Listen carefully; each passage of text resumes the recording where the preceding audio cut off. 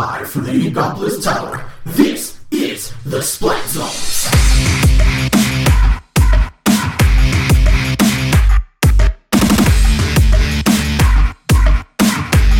Welcome back to the SplatZones. We are a monthly videocast / podcast dedicated to bringing you the best Nintendo-related topics. I'm your host, Nice1983. And I'm your co-host, Mario After Party. And guys, E3 can be called the mecca of video games. Coming from humble beginnings, way in the back of the Consumer Electronics Show, by 1995, it grew into its own massive, week-long celebration of video games. Nintendo has a long and storied history at E3, from the unveiling of the Virtual Boy at the very first E3 to debuting Amiibo in 2014. Nintendo's presence at E3 has also changed. They have moved away from the flashy stage shows to the pre-taped digital events, and adding Treehouse Live, which is a week-long play session dedicated to showing off games in a more intimate fashion. E3 is a make-it-or-break-it situation for every gaming company. This is where you come to determine whether or not you're going to be financially successful as a platform for at least the next 12 months. And with Nintendo backed into a corner, they've made some pretty questionable decisions. In this episode, Mario After Party and I will discuss Nintendo's presence at previous E3s and where they stand here in 2016.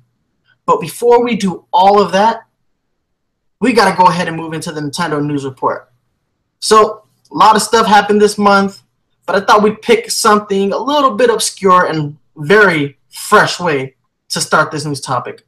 Nintendo and Vans have collaborated to bring us some apparel. And there are some kick-ass sneakers in this line. Loafers, moccasins, sandals. If you put it on your feet, they are selling it. And these designs are incredible. I love the Mario high top sneakers. Those are just some of the sickest pair of kicks I've ever seen. I sent you the links 2 weeks ago?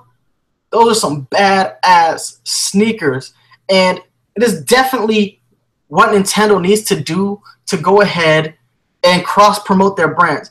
Last month we speculated that Splatoon was the perfect merchandising, extravaganza that Nintendo had on their hands. Clearly, you see I'm rocking the squid shirt, squid cap, little squid buttons. That's right, looking fresh. Everybody knows we got to stay fresh here at the SplatZones. But still, we thought it was limited to Splatoon, and now Vans is doing standard NES and Nintendo characters. There's a pair of sneakers that have the NES controller brushed onto them. The Duck Hunt sneakers with the camouflage, very sick. Very cool way for Nintendo to go ahead and say, hey, we have really popular IP, and now you can rock that gear. So what do you think about that, man? I think it's great. Anytime that they bring any kind of clothing or video game merchandise to the United States, it's great, because a lot of times that stuff doesn't make it overseas. Yeah, I wholeheartedly agree. And we are recording this episode June 1st. These sneakers will be out in stores June 3rd. So you already know my ass is going to be at the mall when they open, hitting up the Vans store and saying, yo, let me get that 9.5. There's a lot of things coming out in the upcoming month, June or July. Because we got those Callie and Marie amiibos, right? But that's July, right? That's July, man.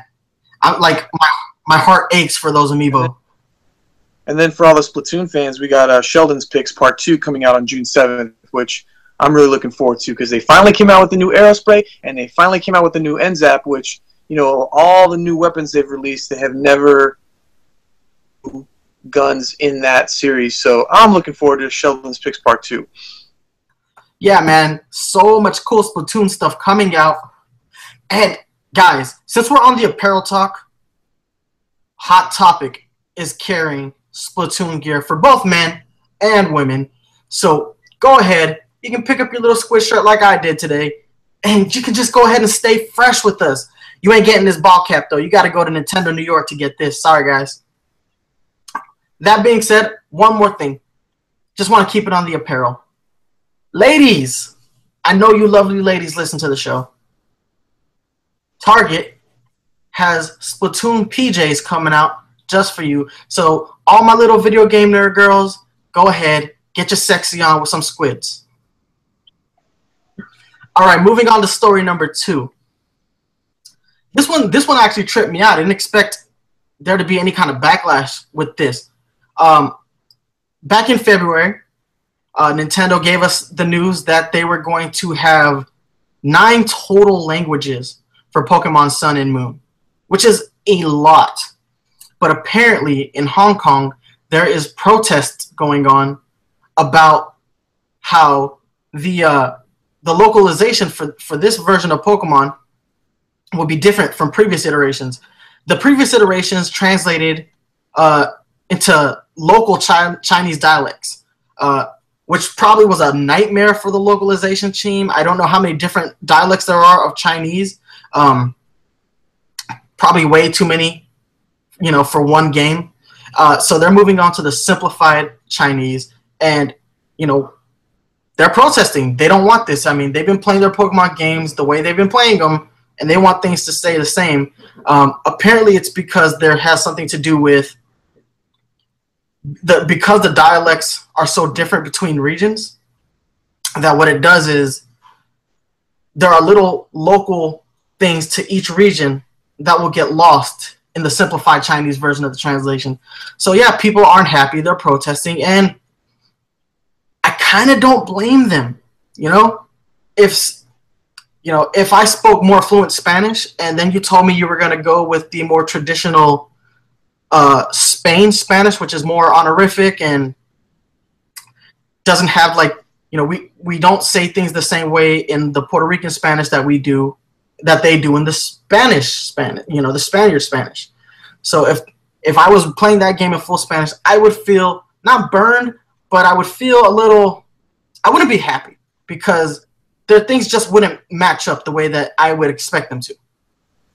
Well, I think because it's Hong Kong that's protesting, and Hong Kong already feels like China is taking things away from them one by one, so they don't want to lose, their localization for a Pokemon game, even though it's not China's fault. But back in 2014, Hong Kong had some serious violent protests against China because they were holding an election, and China was allowing them to have an election, but they were picking the candidates for that election. So it wasn't truly democratic. So the fact that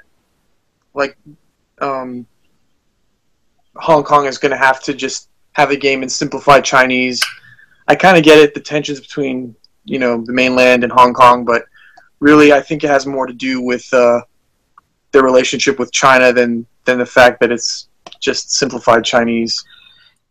Couldn't tell you. Honestly, I couldn't tell you. Like I said, maybe it's because, I do, have a Spanish-speaking background, and knowing how different Spaniard from Spain Spanish is from, the dialect that we speak in Puerto Rico, completely different. Completely different. Like, when I talk to a Spaniard in Spanish, I have no idea what they're saying. They also talk really fast. Really, really, really fast. And this kind of moves into our next subject. What are we playing this month? But I will say that that's true with the localization, just because I know in Xenoblade Chronicles for the Wii or the 3DS, the localization team was British English. All the voice actors were British. So when I was playing through that game, it's still an enjoyable game, and it's an awesome RPG if you haven't played it yet. But for me, it is kind of weird listening to all the voice actors, be British, whereas Xenoblade Chronicles X, which is what I'm playing right now, when they did the localization for that, voice actors, and you don't hear, a lot of British voice acting in that game because the localization was was for American English, and so it makes a big difference as far as, you know, how I perceive the game or just relate to the characters in the game. Because not that I have anything against playing through a game with that is a British localization, but I do prefer an American localization. So, you know, and lately I've been going back and forth between Pokken Tournament and Xenoblade Chronicles X for the games that I'm playing this month. Yeah, you know, Xenoblade Chronicles actually caught some flack for its all British voice cast. So, you know, you're not the only person who thought that. What I'm playing right now, you know, I've been way deep into Splatoon again, like too deep. I need to pull back, but I've been playing that game religiously for the last couple nights. I also recently played Teenage Mutant Ninja Turtles: Mutants in Manhattan. Not a great game, not a horrible game, not a great game. It's just okay. I know the reviewers like crucified the game, gave it a 4.9. Definitely not that low of a game. It does have its repetitive moments. Voice acting is great. Character design is great. Story is kind of your typical comic book story, but it was worth $40. I probably wouldn't have paid any more than that, so I'm glad I picked up the PS3 version and not the PS4 version. And I've been playing a little bit of Pokken, getting ready for CES this month. So looking forward to attending that tournament in Orlando. So I've been getting my practice on, giving myself bloody thumbs. You already know. Well, guys, no new amiibo have come out since, you know, the last wave. So no amiibo acquisitions. We do know that Callie and Marie are coming out. Super excited. And your Puerto Rican Squid Boy. Sorry, he's just brown, but I'm calling him Puerto Rican Squid Boy. And your orange Squidling. Love the Callie and Marie designs, by the way. I love their little glitter dresses. Love their poses. Love the ink, shooting off of the base. They look really good. Don't know what they do yet. A lot of people have assumed that they're going to add additional music to the game. If that's all they do, yes, please. Because Splatoon has one of the best video game soundtracks of all time. Of all time. So yes, please, more songs. Definitely, yeah. So, we have a little funny story to tell before we get into our topic of the month. You know, Mario After Party and myself, we kind of work these episodes, we write these episodes in advance to an extent. You know, we usually have about anywhere between 3 to 5 months of topics in advance that we're going to talk about. For this one, I had originally envisioned us doing a pre-E3 speculation episode where we would go ahead and guess which games Nintendo would unveil at E3. Nintendo killed that dream very early last month when they said Zelda would be the only playable game at E3. First off, that made my heart sink. And I was thinking, okay, they were very specific in their words. They said the only playable game at E3. So maybe they'll have like some demo reels. They'll have some stuff. They'll have something else there. We'll see a digital presentation like we saw the last couple of years. No digital presentation has been announced, and E3 is like 2 weeks away. They would have announced something by now if they were going to show anything more. So I think all we're getting at E3 is just Zelda. Oh, and the Treehouse Live, which they started back in 2014, will be taking the spot of when Nintendo usually posts the digital event, or previously when they had their press conferences. So we're not going to see anything new. So that kind of killed the dream for a pre-E3 speculation episode. So what we decided to bring you was Nintendo and its history at E3 and things that they have unveiled, and to see how the company has changed the way that they view E3. So I'm excited about this. We were able to save this E3 episode. And Mario After Party, you excited for this, bro? Yeah, I didn't have any guesses anyway for what they were gonna bring to E3, but okay, I did have one guess. I had one guess that I just want to throw out there because it needs to happen. I want an MMA-styled Punch-Out game.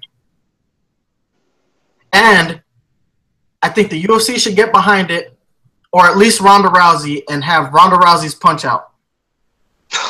Wow. I'm not a big fan of Ronda Rousey, but still, she's a commercial success. You know, she's in movies, she's in commercials, she's everywhere. So Ronda Rousey's Punch-Out, do it like the old school Mike Tyson days. At least you know Ronda Rousey ain't pushing nobody down a flight of stairs. Well, maybe it should be Ronda Rousey's Tap Out because she submits people. She doesn't really knock them out. That's true. That is true. But still, because Punch-Out is kind of like a puzzle game anyway. It's like a puzzle game disguised as a boxing game. I think you could totally pull off that same effect with MMA, especially with the grappling. You know, he's going to turn this way, so you have to shift this way. You know, make it a puzzle game. Totally want that game to happen. Nintendo, please tell me you're listening to me right now. MMA Punch-Out featuring Ronda Rousey. Make it happen. Not Conor McGregor, Ronda Rousey, or John Jones. Not Daniel Cormier. All right. So, moving on. The first E3 was held in 1995. A little backstory is that E3 didn't exist until that time because they were video games and the way they presented them was part of the overall Consumer Electronics Show, which happens annually now. It used to happen twice a year in the 90s. There was one in the summer, one in the winter. Now there's just one for the whole year. And that's where they unveil all the cool stuff that you want to buy. Apple used to go there. They don't go there now. They have their own keynotes. Microsoft typically goes. You see a lot of cool stuff, a lot of like indie startup companies trying to show off, they unveil their products there. CES, very important to the consumer electronics world. That being said, E3 was the video game developers saying, we want our own thing. We don't want to be in the basement. We don't want to be in the back. Tom Kalinske, who I had the pleasure of interviewing last month, was quoted as saying, you had to walk through the porno booths just to get to the video game section of CES. So picture that. You got to walk through porn to see video games. It's no wonder why politicians think that video games are corrupting, because you had to walk through porn to get to it.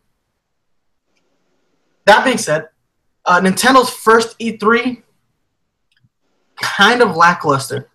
At that E3, they announced that the Virtual Boy would be coming out that holiday season.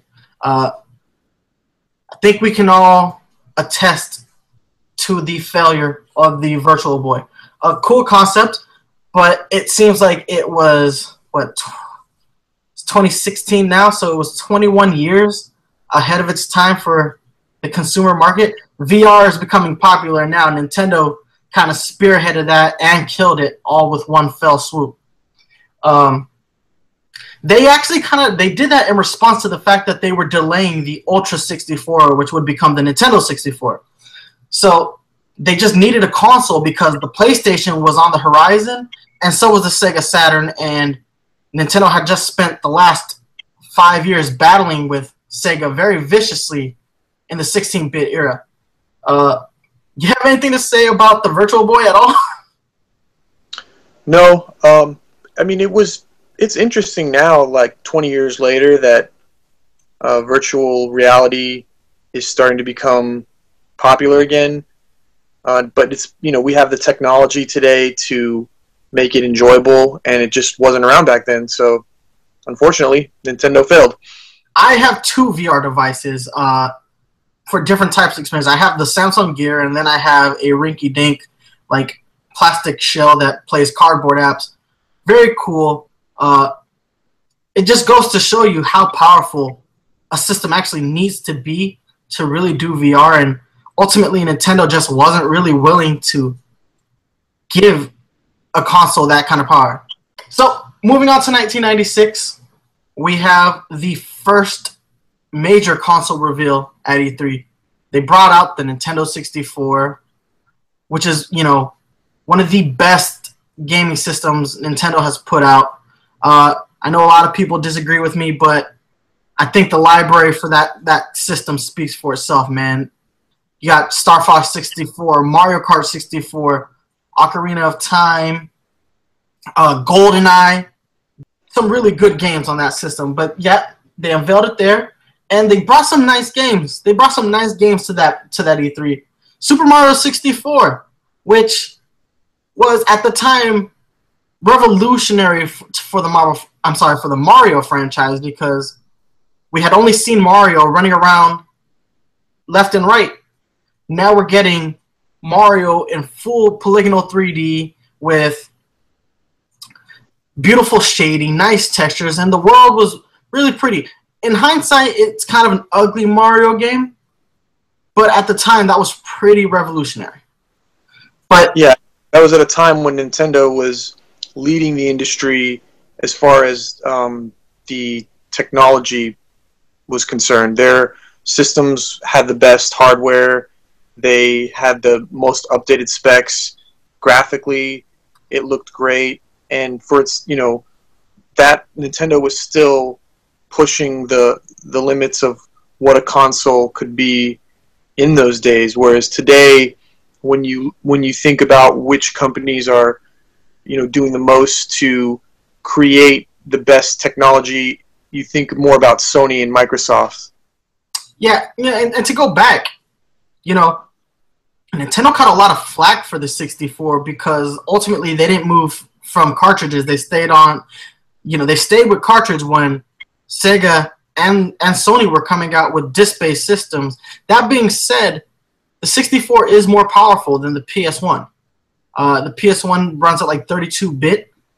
They just, the disc formatting allowed for way more space. And, I'm really hard-pressed to find a game that looks better on the PS1 than on the 64.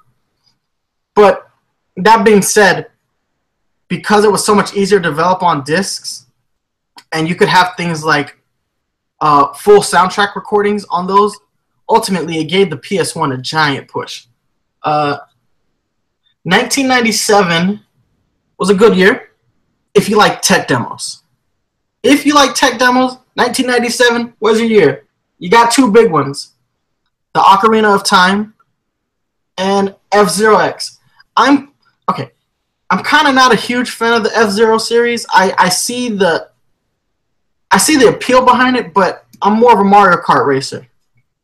But man, seeing Ocarina of Time, I remember seeing the screenshots for it in GamePro. Guys, if you don't know what GamePro is, you got to hit up some Wikipedia, because GamePro was my jam back in the day. We're old. There used to be these things called video game magazines. What is magazine? Can I read it on tablet? Yeah, physical copies of these magazines, not digital copies. What does physical mean? No, but I remember seeing the screenshots in GamePro. GamePro didn't always have the best screenshots, and that game still looked freaking beautiful. And then that year, we also saw Banjo-Kazooie for the first time, which is one of Rare's greatest games. If you follow Rare gave us Battletoads. Not really, but really. They gave us the Donkey Kong Country series, which I love, by the way, because if you think about the Donkey Kong Country series, it's amazing that the designs that Rare came up with really stood the test of time. Like, Donkey Kong hasn't changed his appearance since Donkey Kong Country. They kept him relatively in line with how he looks in that game, and I think that's a testament to how timeless that Rare's Donkey Kong is. And I have some great memories playing Rare games. And Banjo-Kazooie is kind of like the natural extension of that. It's like Donkey Kong Country meets Mario 64. You got your two protagonists. You got Banjo, the bear, the grizzly. You have Kazooie, the bird. I don't know what kind of bird it is. But that was one of my favorite 64 games. Really, really good. Sequel, not so much, but really good. Moving on to 1998, this was probably the biggest E3 for Nintendo up to this point. We got some console reveals. The Game Boy Color. The Game Boy Color. Took us, the Game Boy came out in 1989. We didn't get a color Game Boy until 1998. 9 years with no color. The Game Gear was doing it in 1991. That being said, the Game Gear had horrible battery life. Yes, it did. Yeah, but we got color with no backlit screen. Oh no, I had a Game Gear. I mean, it was a great system. No, I'm talking. The Game Boy Color had no backlit screen. It had color, but they didn't backlight the screen, so it really muted those colors.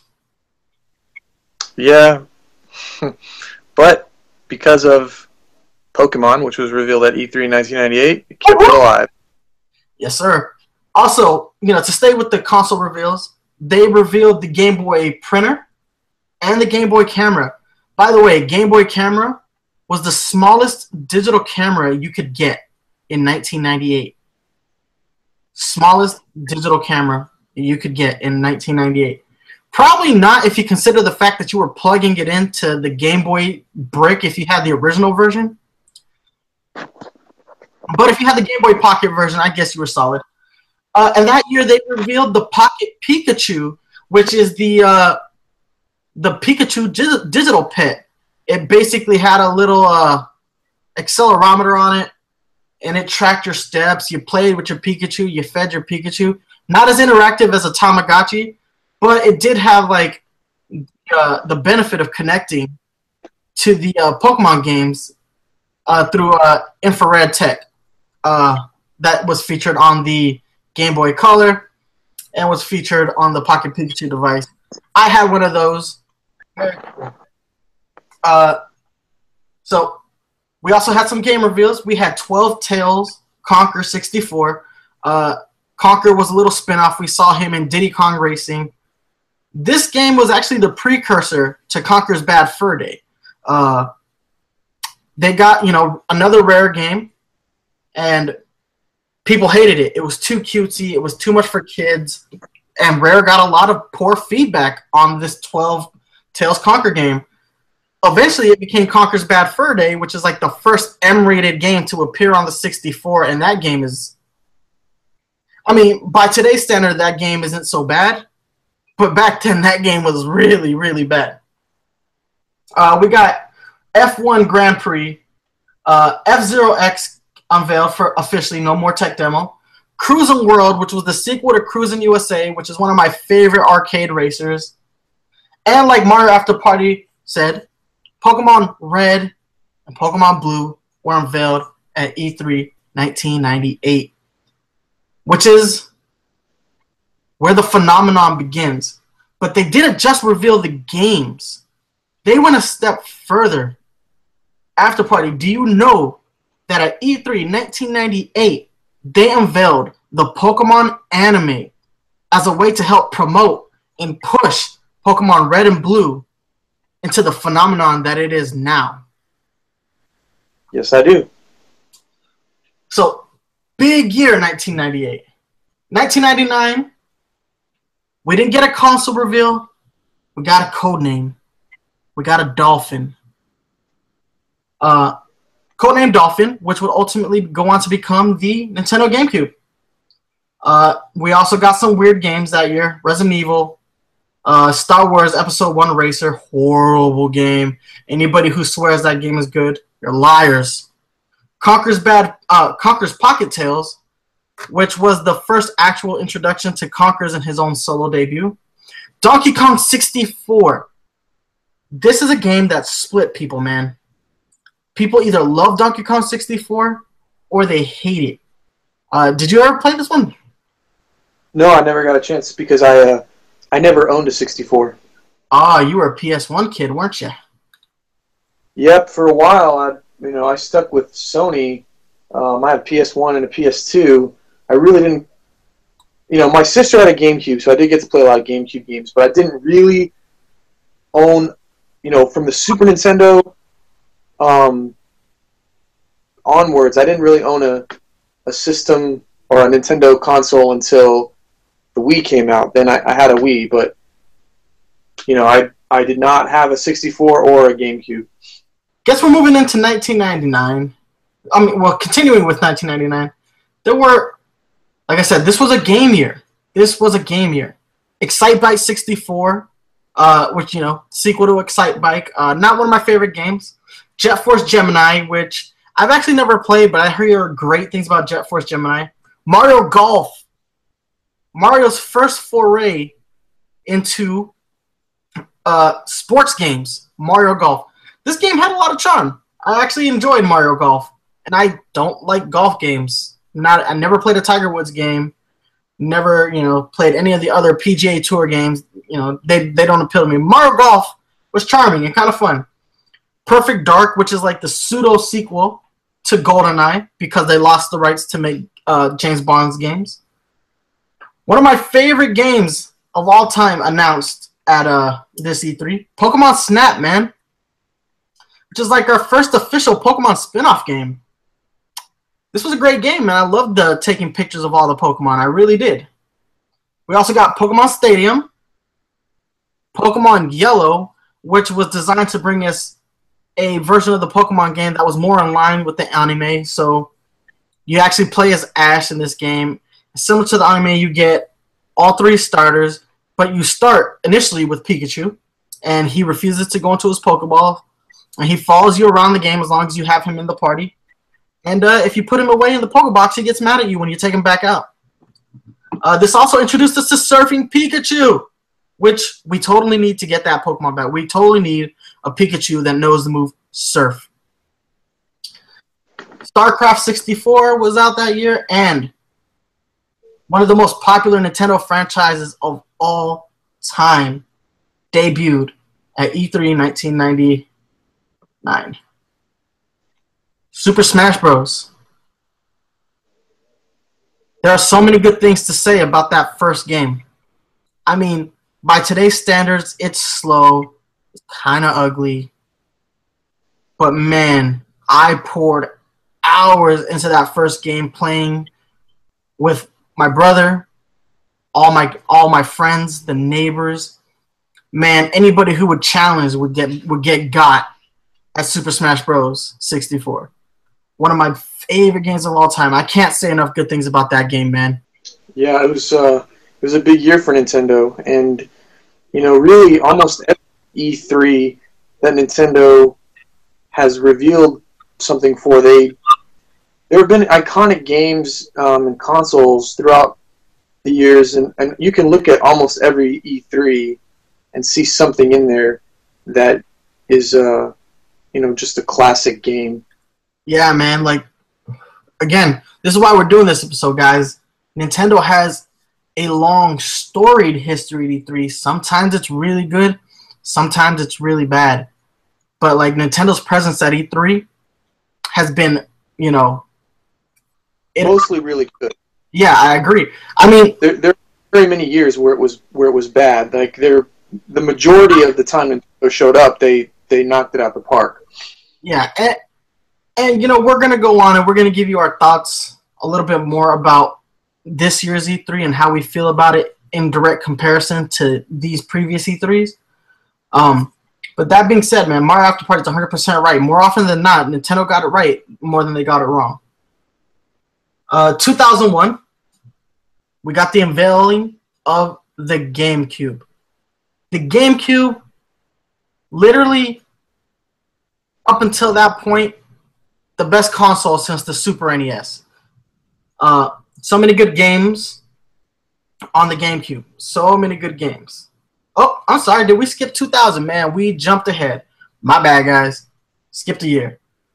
2000. Nothing revealed console-wise, but we got Banjo-Tooie, The Legend of Zelda, Majora's Mask, my favorite, Conker's Bad Fur Day, which is officially the last game to be released on the N64.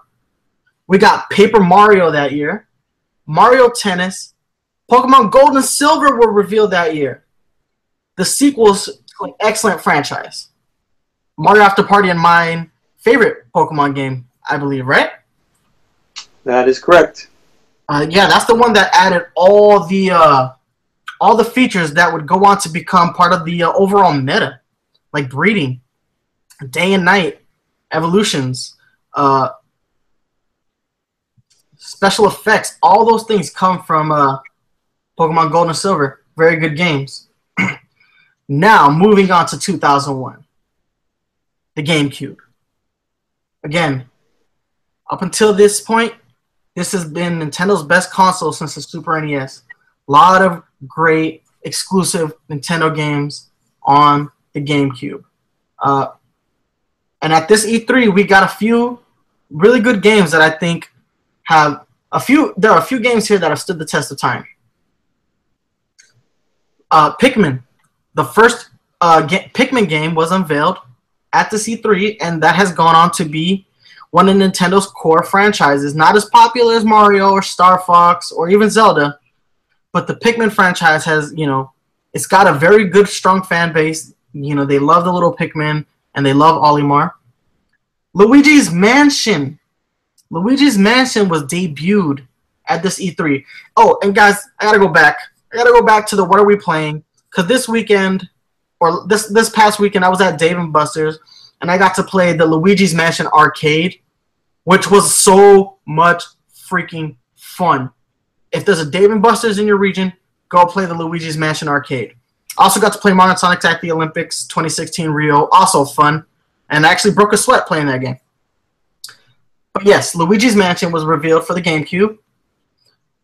Wave Race Blue Storm, and unequivocally the most popular Smash Brothers game unveiled at E3 2001. Smash Bros. Melee. I don't think we have to say too much about Smash Bros. Melee, man. Nope, it's still being played competitively today, so that says a lot considering it's been out for 15 years. Yeah, that game is literally still competitively viable, despite the fact that 2 more iterations of the Smash Brothers franchise have come out. 3 if you include the DS.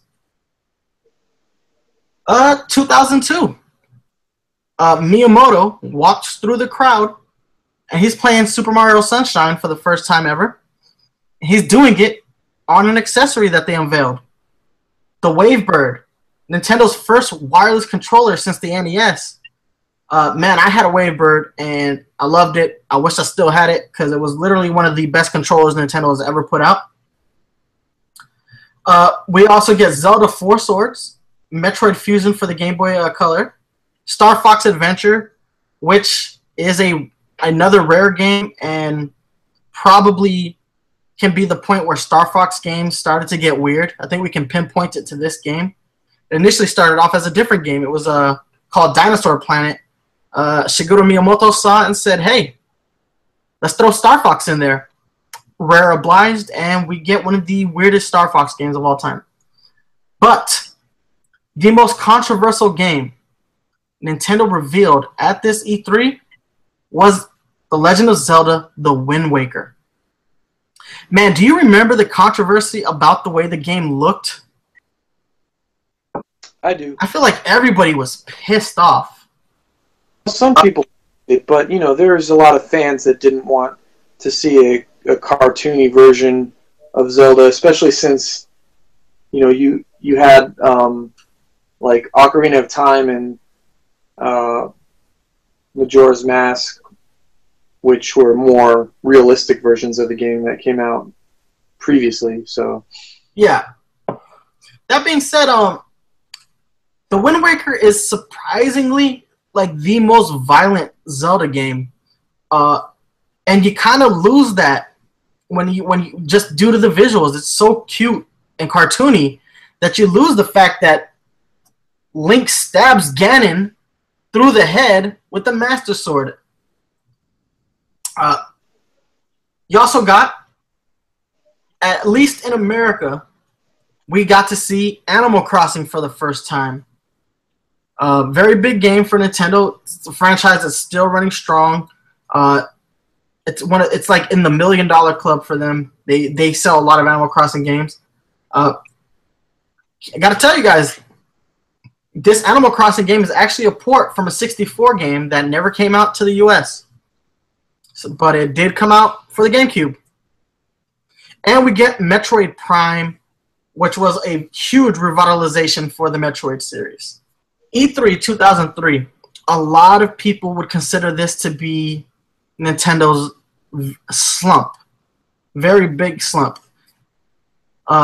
Every game revealed at this E3 was actually revealed in advance in other separate events and news articles through these video game magazines that Mario After Party told us about.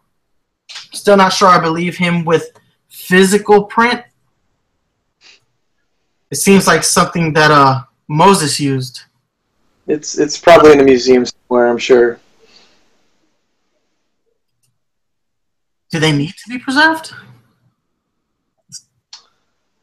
Not really. Is this like the Shroud of Turin where we have to keep it in an airtight case? No, I wouldn't go that far. All right, E3 2003. The only new game unveiled at this was Pac-Man Versus. Actually, one of the better Pac-Man games. But they did show off some other games that were previously there. Mario Kart Double Dash, which is the best Mario Kart game outside of Mario Kart 8. I stand by that.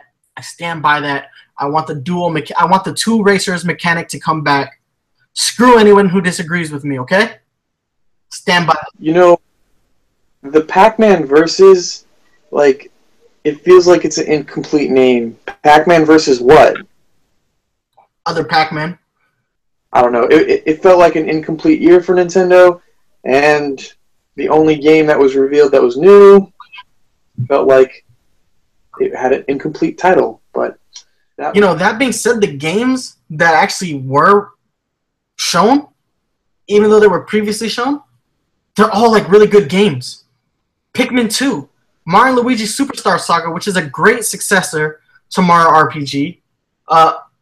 Metal Gear Solid: The Twin Snakes. Beautiful Joe. Beautiful Joe was like one of the best GameCube games. I mean, it's also out on the PS2 at the time, but Beautiful Joe was an amazing game. Resident Evil 4 was exclusive to the GameCube for years. Resident Evil 4, which is the best Resident Evil game. And by the way, it's better on the Wii than it is on the GameCube. But Resident Evil 4 was unveiled, or was a great game shown at this E3. Moving on to E3 2004 After Party.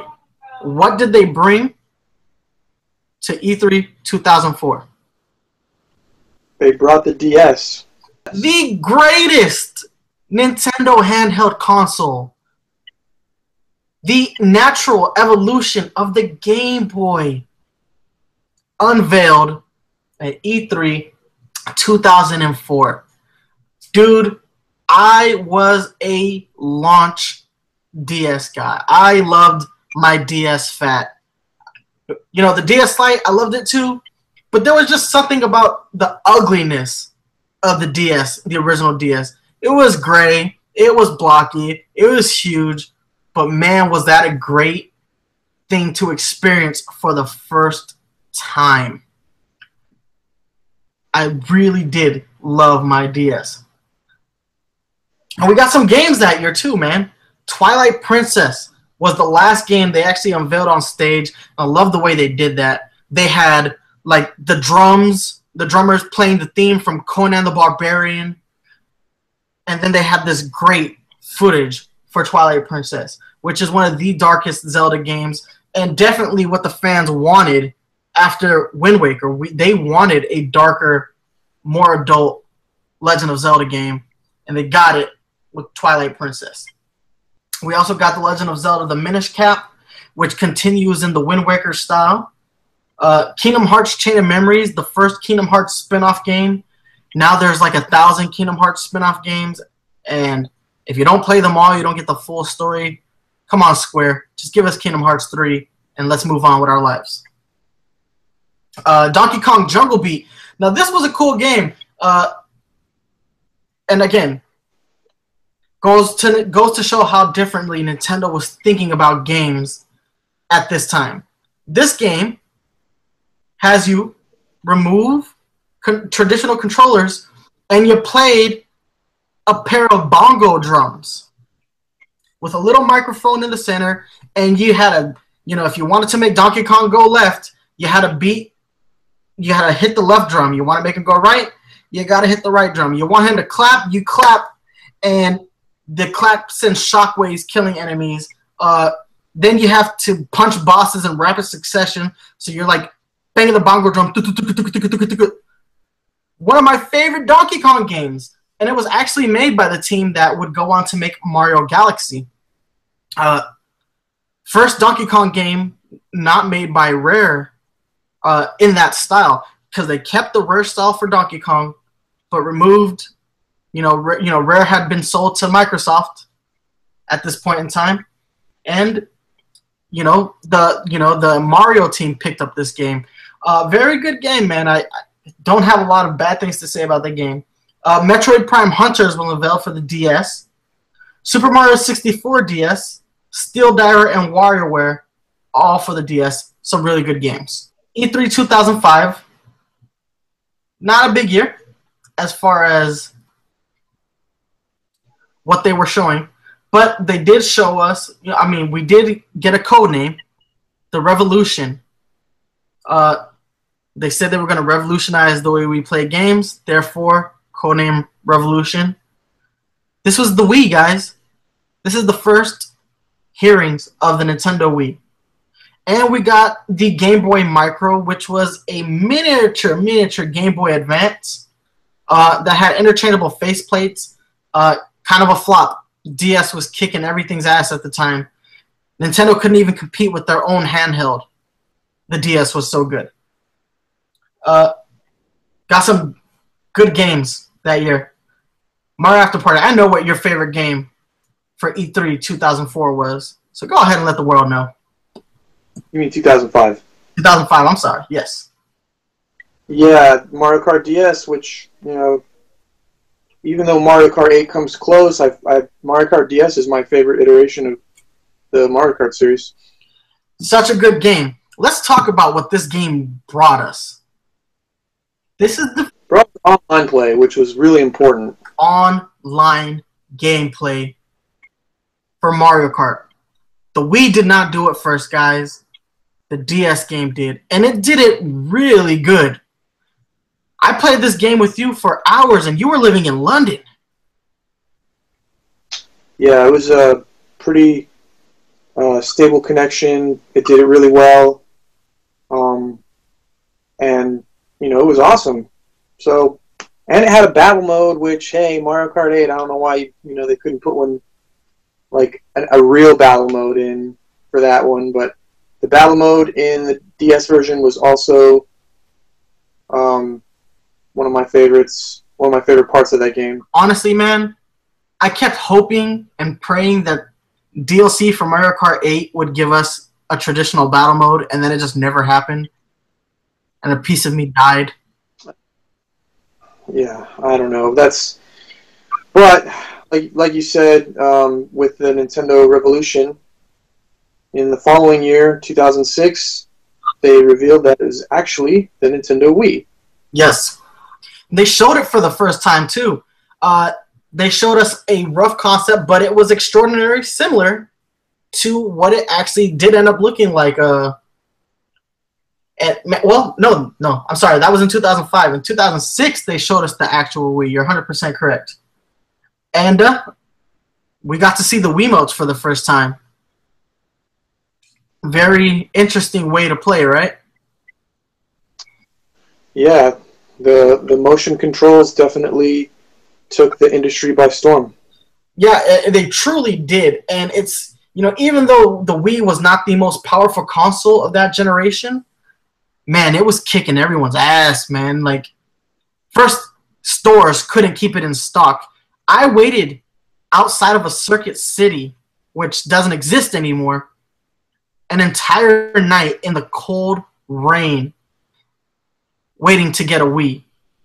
I'm telling you, it was so cold that my brother got frostbite. And we live in Florida. Imagine getting frostbite in Florida.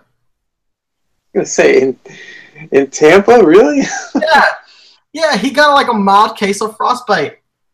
It was, nothing horrible. He still has feeling in his toes and whatnot, but he got a mild case of frostbite. We had to take him to the hospital. But man, It was worth it. Say that again? It was worth it. No, totally worth it. Totally worth it. Look at the games, man, that they unveiled for the Wii. Wii Sports, the pack-in title, the reason everybody wanted a Wii.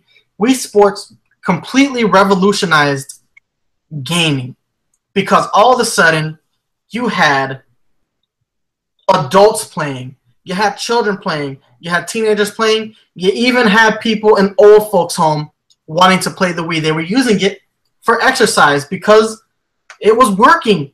Everybody was getting up to play Wii Sports. Everybody wanted a piece of Wii Sports. My favorite was bowling. Bowling, I almost wrote a perfect game, but I love bowling. I actually like boxing a lot too, and tennis was great. We also got, for the Wii, Twilight Princess. Now, I know we said Twilight Princess was unveiled in 2005. Twilight Princess got delayed so that it could come out as a launch title for the Wii. And I think what's telling here is that the Wii version actually came out a month before the GameCube version, even though the game began its development life as a GameCube game. It got pushed. The GameCube version got pushed to the side for the Wii version. That's how important the Wii was for Nintendo and their future, in their opinions. They thought that they needed to unveil a Zelda game right off the bat. We also got to see Star Fox Command for the DS, Legend of Zelda Phantom Hourglass for the DS, WarioWare Smooth Moves. They showed Smash Bros. Brawl for the first time. And we got to see the final chapter in the Metroid Prime trilogy, Metroid Prime 3. 2006, definitely a strong year for Nintendo. Might be the best E3 since 1998.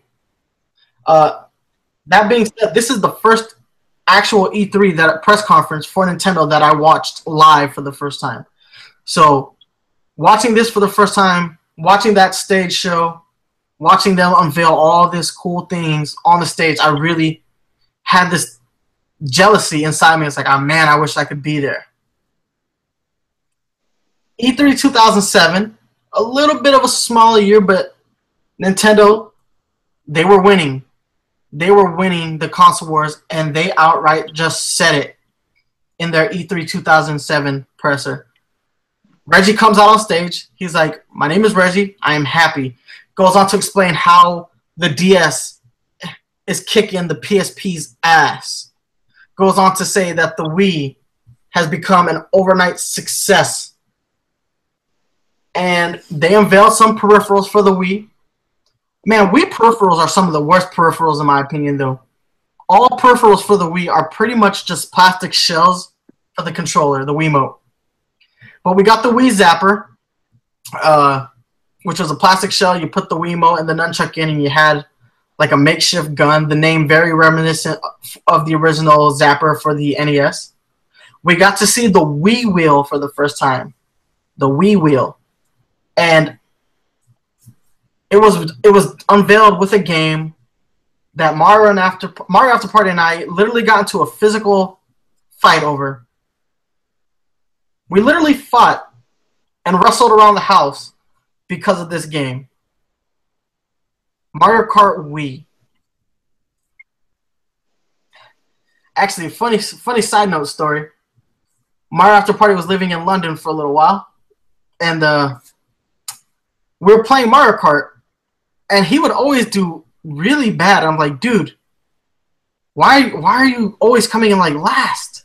He's like, it's this damn wheel. I can't use it. I was like, why don't you just use the Wiimote and nunchuck? Greatest Mario After Party response ever. You can do that? Just a funny moment in time. I cracked up. Funnily enough, we were actually using our DS's as phones too while we played Mario Kart. I don't even remember that. I remember it very vividly because I got a good laugh out of it.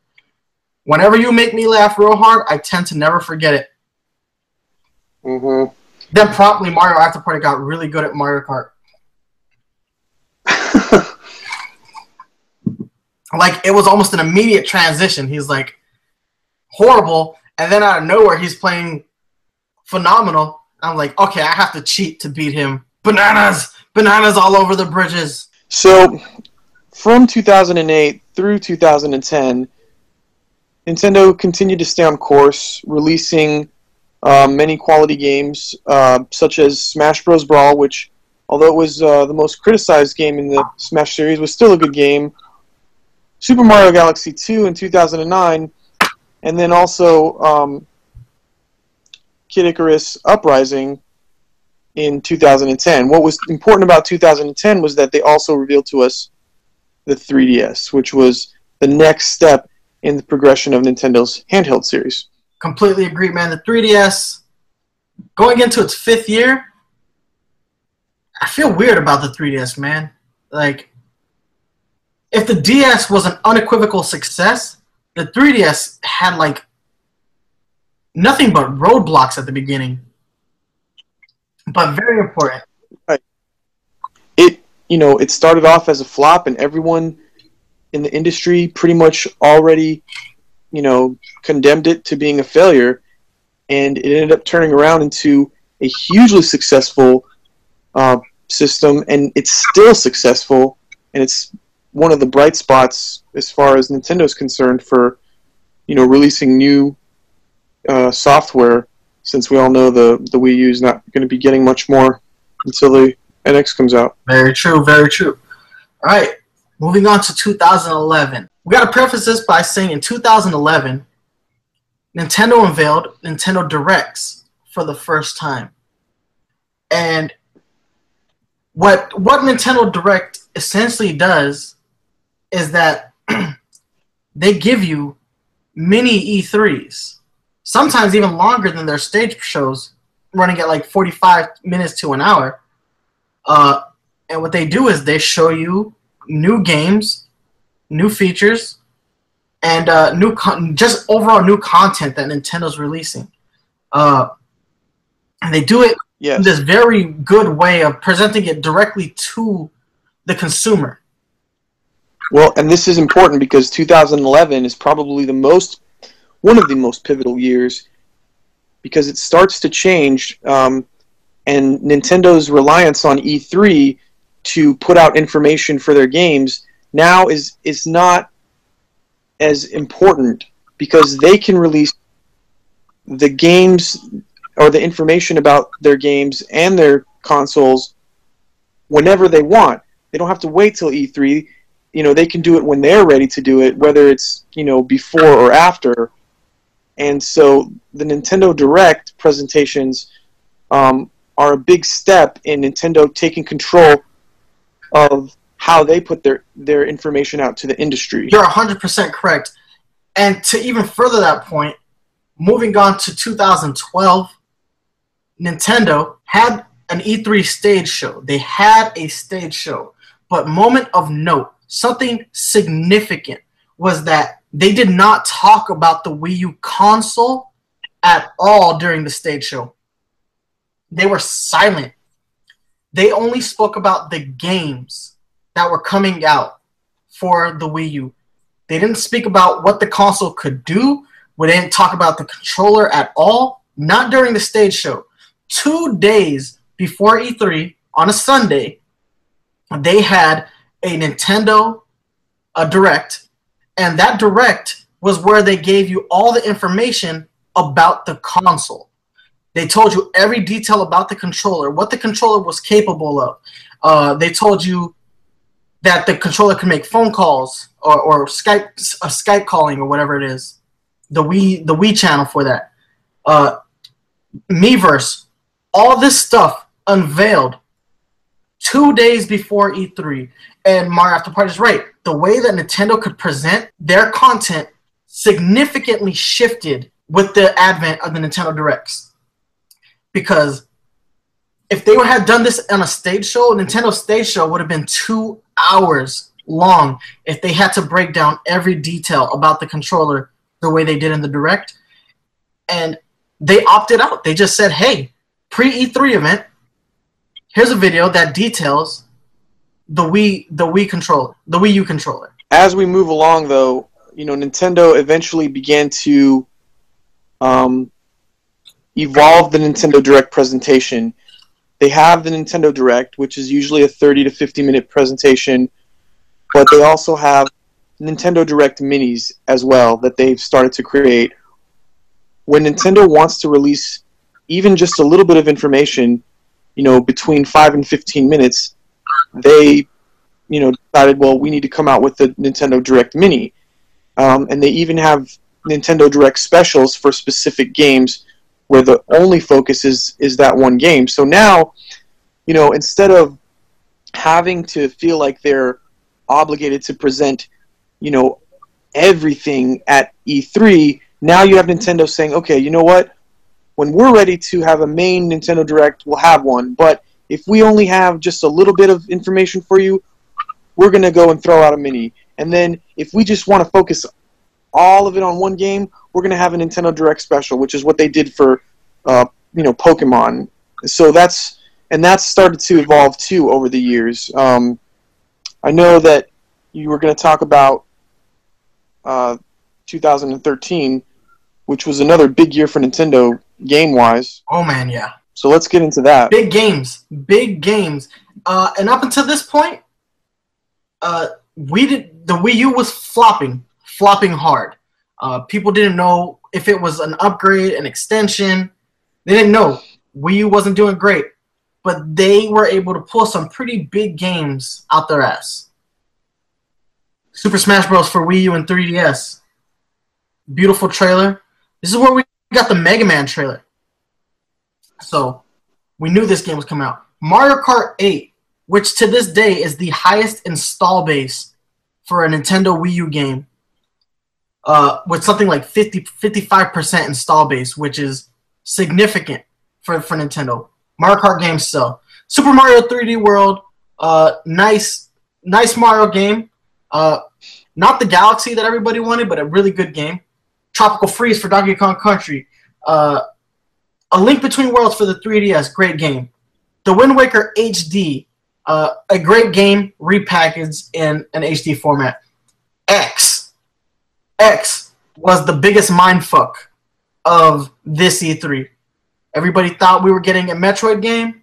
Turns out we got X, which would evolve into Xenoblade Chronicles. Nintendo picked up Bayonetta, The Wonderful 101, and Pikmin 3. Some great games that year. 2014, Nintendo decided to ramp things up. Very cool. Again, using the digital format throughout the year with their Nintendo Directs to present us with games, and then showing us like some really big ones at E3.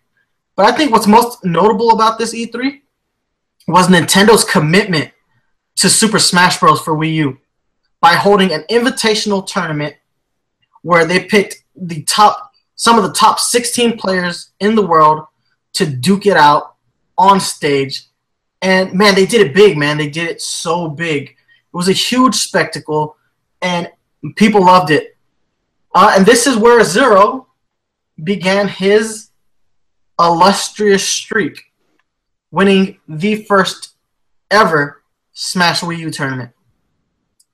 Well, and it's the beginning of how Nintendo started to use E3 for other purposes other than, going ahead and putting out information about games or consoles.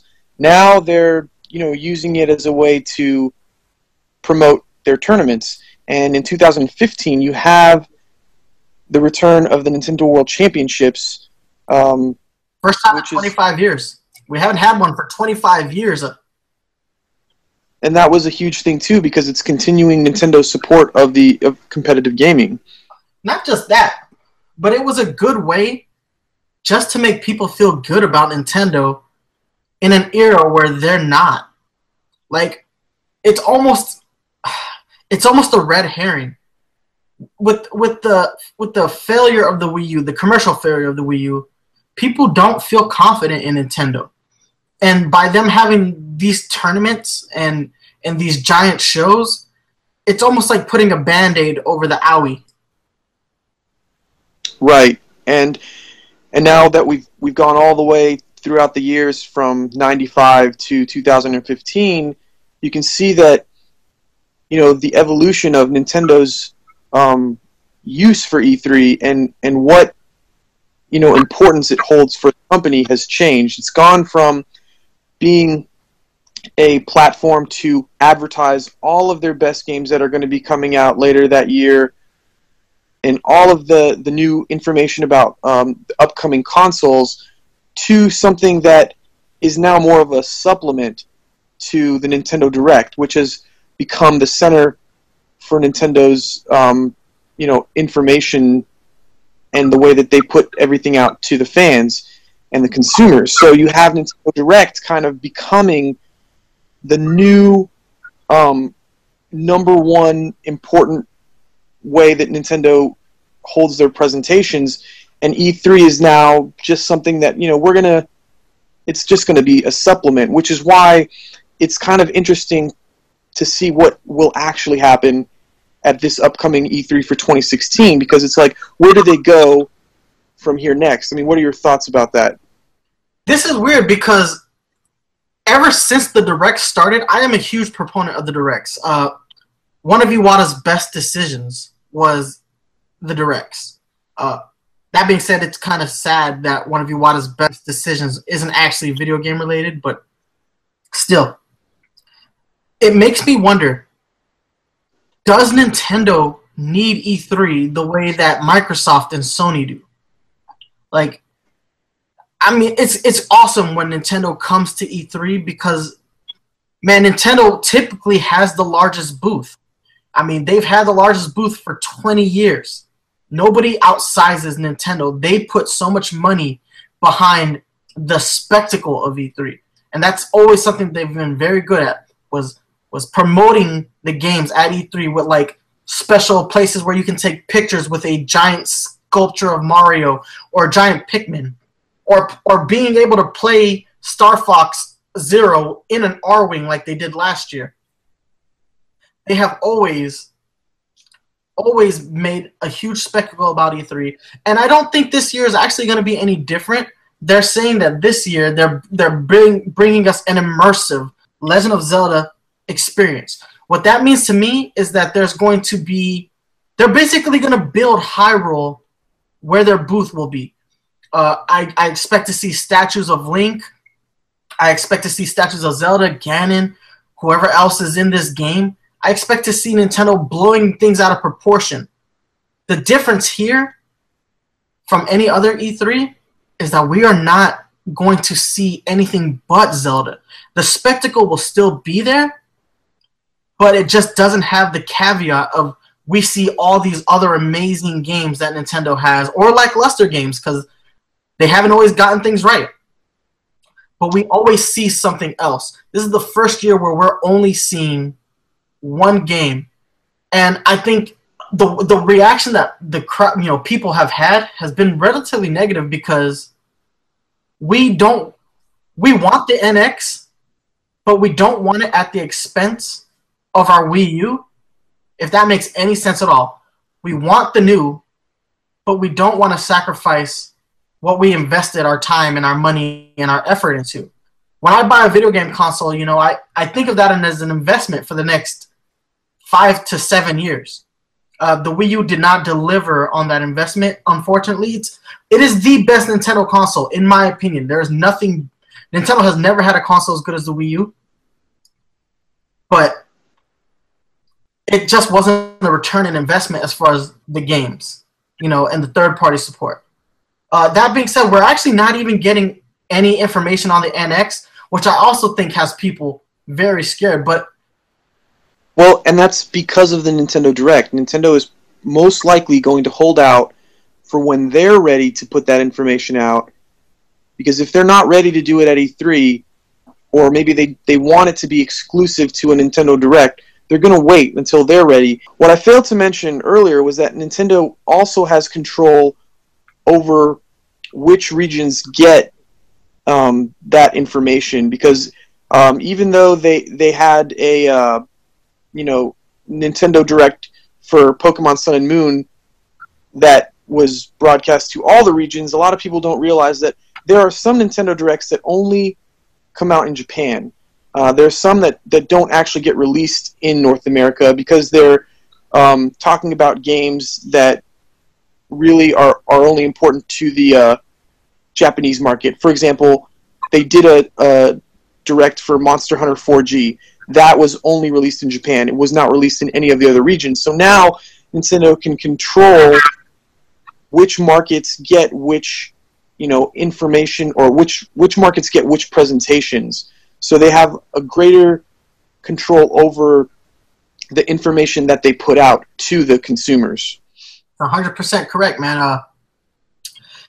It's the Directs fulfill E3's current role, and I know it seems odd to say that Nintendo doesn't need to be at E3, but they don't really need to be at E3. I mean, we all have just taken Nintendo's presence at E3 for granted for 20 years. For 20 years, we could count on Nintendo to be there, to unveil, and to shock and surprise us. And that, who's to say that this Legend of Zelda presentation that they do doesn't shock and awe us? It's just not what we're used to. Now, Sony and Microsoft, I think they're in a different place, is that they can have their own events, but I think for them, E3 is a lot more crucial. They need to be there. They need that fan experience. They never, when Nintendo abandoned the stage show, those two companies stayed the course. They stayed doing live stage presentations despite, all the things that could go wrong in a stage presentation, like you don't get the crowd reaction that you want, or, bugs that are visible to, the crowd and to the people streaming at home.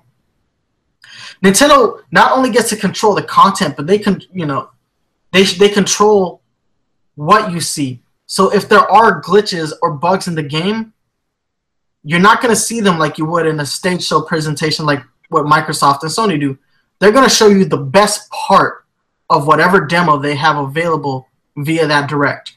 They're going to show you the prettiest version, and Microsoft and Sony don't get the opportunity to do that because their content, because of the stage show, isn't controlled as tightly as what Nintendo's doing. Yeah, that's a good point. And just kind of to, bring the whole thing full circle, this year at E3, I'm still, excited to see what they have to offer, even if it's just about Zelda.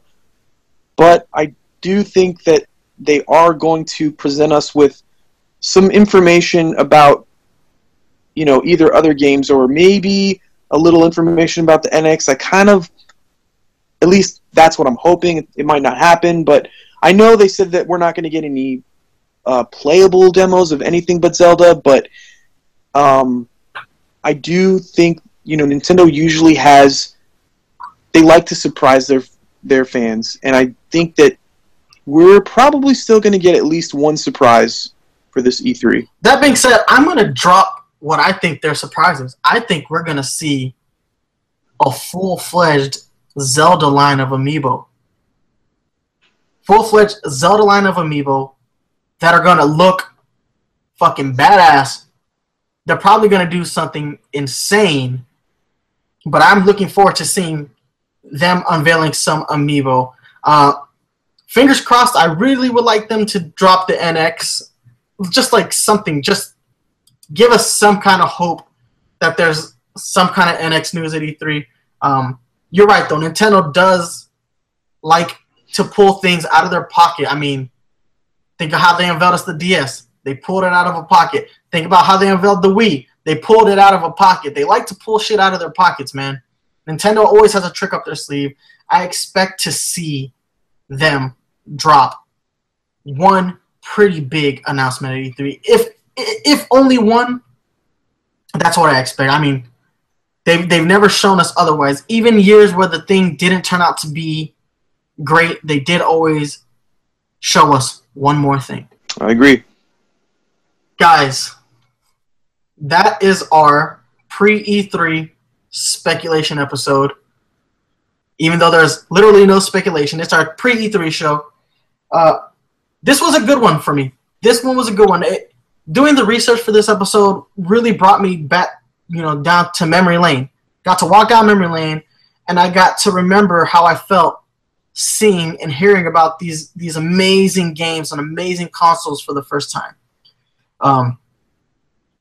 Nintendo's presence at E3 has been important, but Mario After Party said it very succinctly. The Directs fulfill that role, and I think that's something that we all need to take note of. The Directs fulfill that role wholeheartedly. I mean, sometimes we get more out of Directs than we've ever gotten out of E3. True. And it doesn't mean that Nintendo's just going to forget about E3. It's just E3 is becoming more of a supplement now to it's more of like a bonus than anything else. I 100% agree. Any closing thoughts, brother? No, I think we pretty much nailed it, unless you got something to say.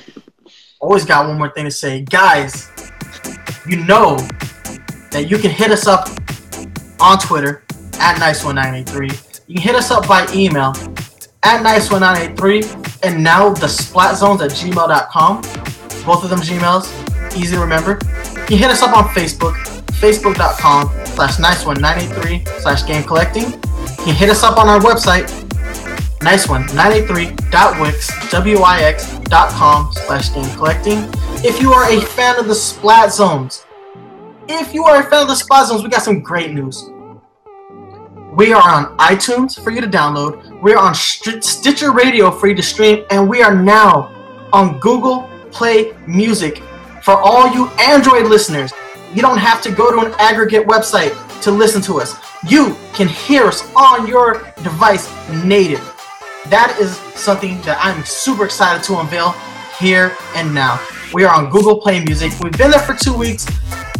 I didn't let the cat out of the bag. I wanted to wait till we record another episode of the SplatZones. We're on Google Play Music. Go ahead and download us there.